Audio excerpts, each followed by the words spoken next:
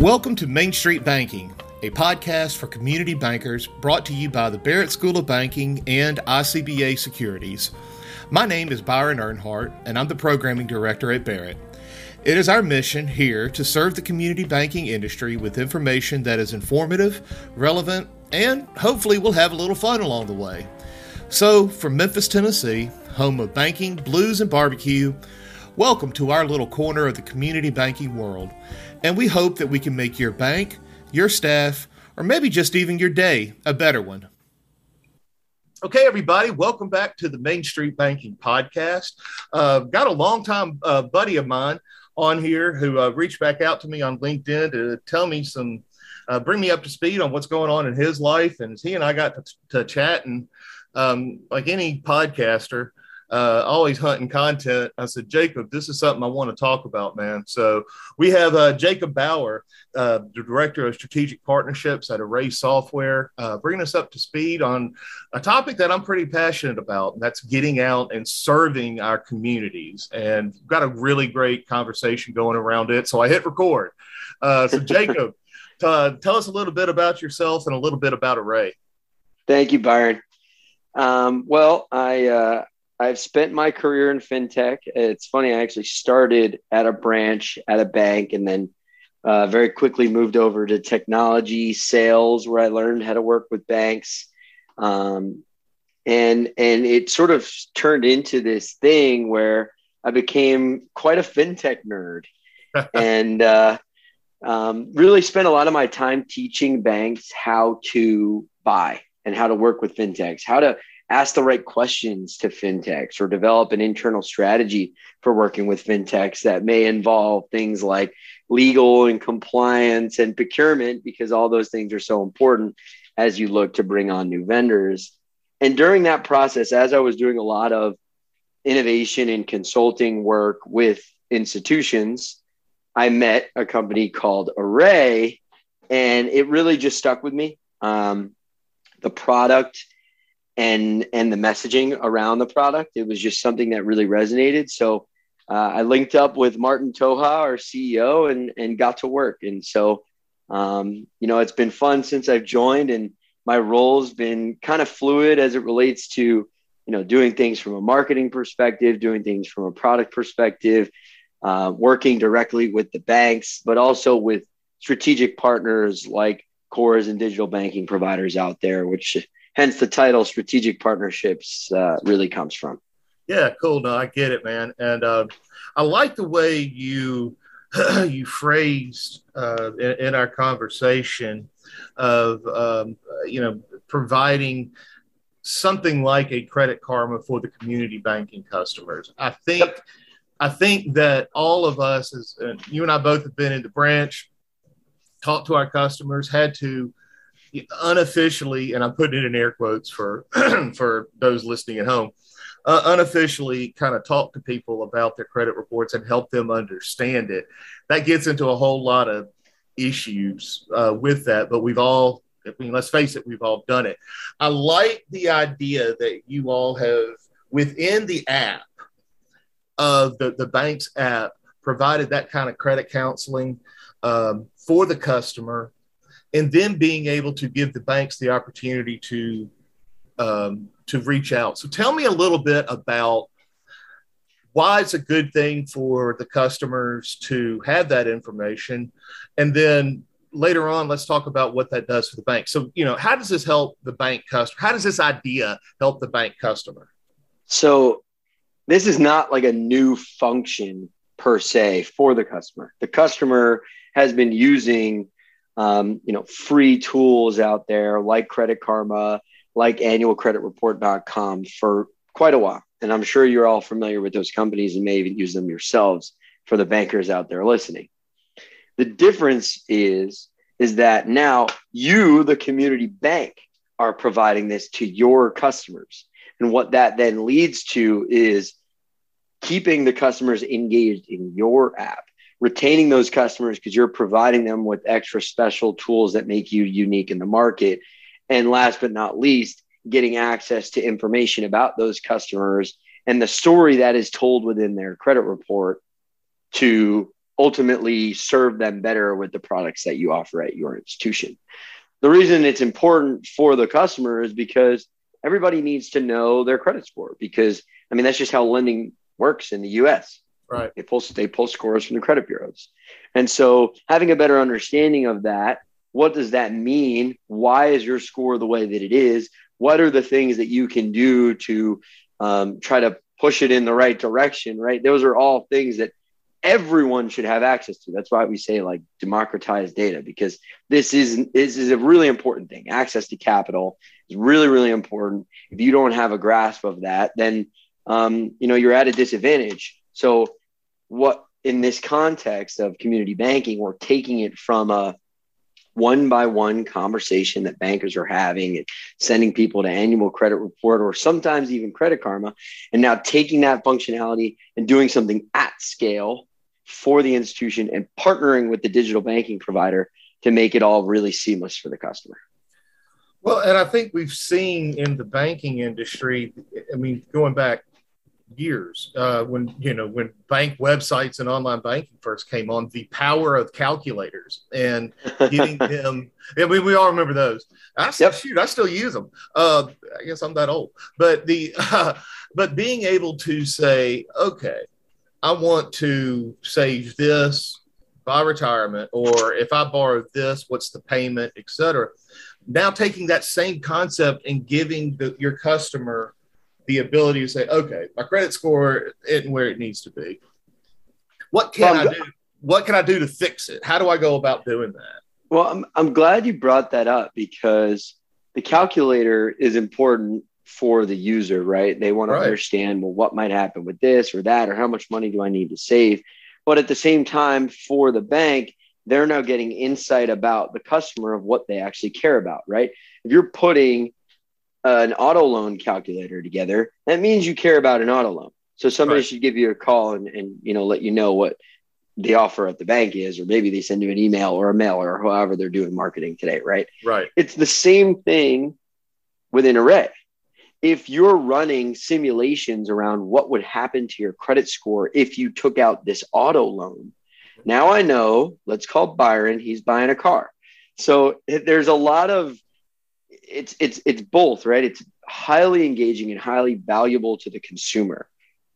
But at the same time, that data, the intent data and the use of credit attributes through our offers engine, then allows you to get to know the customer better, so that recommended action, whether that be to offer a product or help somebody with credit counseling, is a lot easier to understand. Because a lot of institutions that we talk to, when we ask them about their marketing program, it's almost based on a calendar that they've done for the last 10 years, right? Okay, well, every December we're offering credit cards, and every spring we're offering HELOCs, and that's going to work to an extent, because just generally, that is the time when these products are sold. Yeah. But it's really about going deeper into the intent of the user or the customer, right? And at that point, now that your marketing budget's being spent wisely, and you should send that email, you should send that mail, or you should make that call, because the data shows that not only is it relevant, but they'd be approved for that loan. Yeah.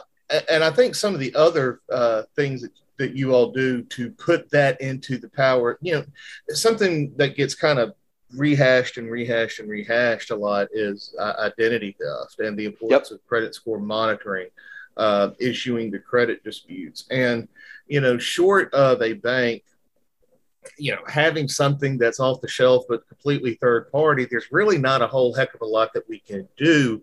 But putting the idea, like what you said, and I love this phrase, democratizing the data, giving the customers one place, your bank, to work on credit disputes. There's not a lender listening to this that had pulled a credit report. The credit's terrible. They talk to their customer about it, and they're like, I didn't do that. Well, I got to go with what the credit report says, but here are the steps for the customer to leave the bank, go do something else, and then come back to me. Look, go do your calculator on your auto loan. Something bad happened on your credit report. Go over to the site about credit disputes. And I call the do right, but the ethical part of the bank doing that is truly serving the community. And I love that feature. Don't know if it gets talked about, but I think that's a key part of the customer experience with credit data. Yep. So to that end, right, there's all these different alerts that we provide to the user if anything's being compromised. There's also a full suite of identity monitoring tools where we're monitoring on a number of sources and on the dark web for social security numbers, up to 5 passports for the family, other bank accounts. So the way that we see a lot of the banks using those products is not in every case just offer this to everyone if they're a customer of the bank, but to use it strategically and offer this to key customers, people who have a mortgage with us or small business customers, right? It's like, you run your business, we've got your back. When you open an account with so-and-so community bank, you'll also get identity protection up to 1 million in identity insurance and identity restoration services. So ways to sort of take all the different modules that we have and then rebundle them so that they're strategic with the bank's priorities as it relates to customer acquisition or loan growth, is really how we're thinking about it. And I would say one more thing that we're working on is actually being able to charge monthly for these types of bundles to create non-interest income for the bank as well. Excellent idea. That's another soapbox for Byron, is generating non-interest income. And so that's the make or break number on the financial statements. We've seen fees race to the bottom, right? Nobody can build up an account that's worth paying for anymore. But if you look at LifeLock, right, that's a business out there that is an absolute cash cow because people care about identity protection. Right. That means that consumers will pay for that. So there's a way to sort of build back up a fee structure around an account that's actually worth paying for. And either have them send their check not to your bank or send the check to your bank or automatic. Yeah, exactly. So, they might pay for it regardless, right? It's a matter of, are you providing it or is LifeLock providing it? Yeah. Let's go to the other side of the coin now. Talk about the benefit of the bank. I think listeners will know my passion because I've seen it work and change people's lives. The passion of financial literacy in the communities, particularly in low to moderate income communities. But talk about how banks can use this data and help the bottom line and help their customers. So the way that our offers engine works is essentially the community bank works with us to create a rules engine off of the 200 or so credit attributes that we get access to when somebody pulls their credit report. Mm-hmm. Some of those attributes are utilization on cards, credit score, obviously, hard inquiries, open trade lines, such as an open mortgage trade line, how many credit cards, all these different things, right? And so what we do is we run queries on all these data points and we'll create a persona based on those specific queries. So I'm looking for people at the bank who have less than 550 credit score, because for those people, I want to offer them a credit counseling service. I want to look for people who have at least one open mortgage trade line with a score of 675 or above, with that trade line being open for at least 5 years. Great. I want to offer those customers a refinance on their home. I want to look for people who have multiple credit cards that may need a consolidation loan. So now let's think about what are the different scenarios that we offer? What are the products that we offer? And then work backwards based on the credit reports of our customers to then offer them the right product at the right time. And it doesn't always have to be a product. It can be an action, right? We're working on even getting to a point where I can provide content to somebody based on their financial situation. So talk to it. Go there, Jacob. Go there. Well, I like this. There's a company called Everfi out there that is a content resource center for community banks and other banks, right? They work with all FIs. And So our API couldn't talk to their API in theory, where if somebody falls into a persona, which could be, let's call it first-time home buyer, not only could I offer them our mortgage rate, but I could also then offer them an article on first-time home buying. It works in the same way. So that's where I think we want to take the offers engine, which is using data to just tie it to an open action. That action could be content, that action could be a phone call, that action could be a product offer. But we know it's relevant because we're seeing it in the data. And it's not hard to, so there's a lot of AI that goes on out there. It's AI, machine learning, and we're looking at millions of transactions. That's a lot more confusing to someone than, oh yeah, we read their credit report, and based on their credit report, we know that this is a relevant activity. Because bankers live in credit. That's what they do. It correlates directly with the way that they're underwriting.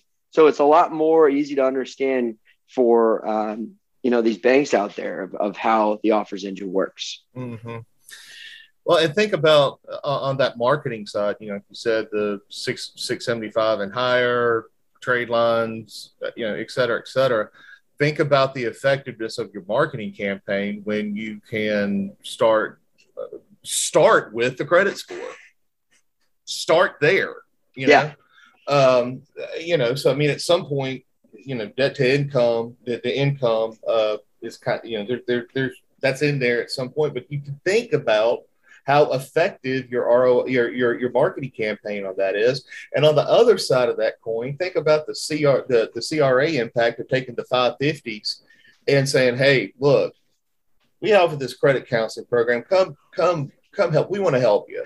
I mean, I get at some level, nobody wants to be the bank with the 550 credit scores, but at the same time, you kind of have to figure out a way to do something with them. If it's your community, right, then it's up to you to serve that community, especially with the CDFIs we work with. Exactly. What they've done is they've taken this product, the Array product, and called it whatever they want, right? Because we're all white labeled. So let's call it Ponce Bank is a great example.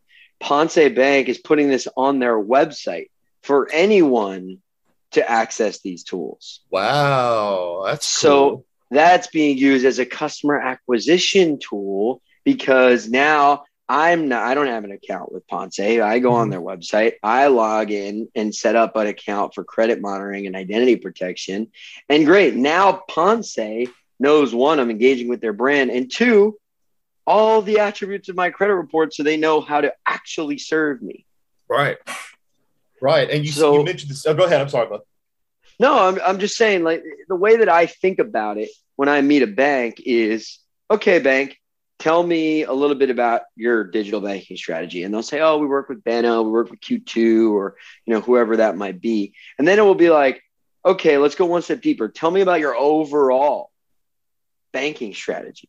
And then once we start to hear things like, well, mortgages are slowing down a little bit, but we're actually thinking of ramping up our indirect auto business, or, we do a ton of personal lending, or whatever that might be. That's where I need to tie our product back to, because the digital banking part of the conversation should be easy since we've gone out and integrated with all the digital banking providers that serve community banks. Yeah. Man, I love it from both angles. And you mentioned the CDFIs. I mean, I've the ones that I've worked with as well, like, have an amazing financial literacy program. I mean, it's been kind of rehashed through with the regulators. They have one catered to it. Man, the strength you can do in these low to moderate income areas, armed with the data, armed with being able to say, man, look, I did a financial literacy class partnered with my former bank and Southern Bancorp. And we always had in that class, go to annualreport.com, free annual report, and go bring it back, and then let's sit down and talk about it. Why on earth am I sending them somewhere else to do that and let the big boys and girls get in there and get these people's data, and they're getting flooded? Well, that's what that's what Credit Karma is going to do, which is like, when they go and check their credit report, which, by the way, Credit Karma's got a fantastic product for consumers. Like, the community banks are competing directly with that fantastic product, because when they go out there, Credit Karma is either going to sell them a Credit Karma checking account, which that exists, or funnel them into the Bank of America's, Capital Ones, and Chime Banks of the world. Yeah. So to now do this and take this, internally at the bank is a defensive play, but also an offensive play because of the data that you are now getting access to. Yeah. Well, I'm glad my listeners got to listen in on that conversation, man. I appreciate you rolling with the punches on doing a completely unscripted podcast, but I knew you and trusted you on it, man.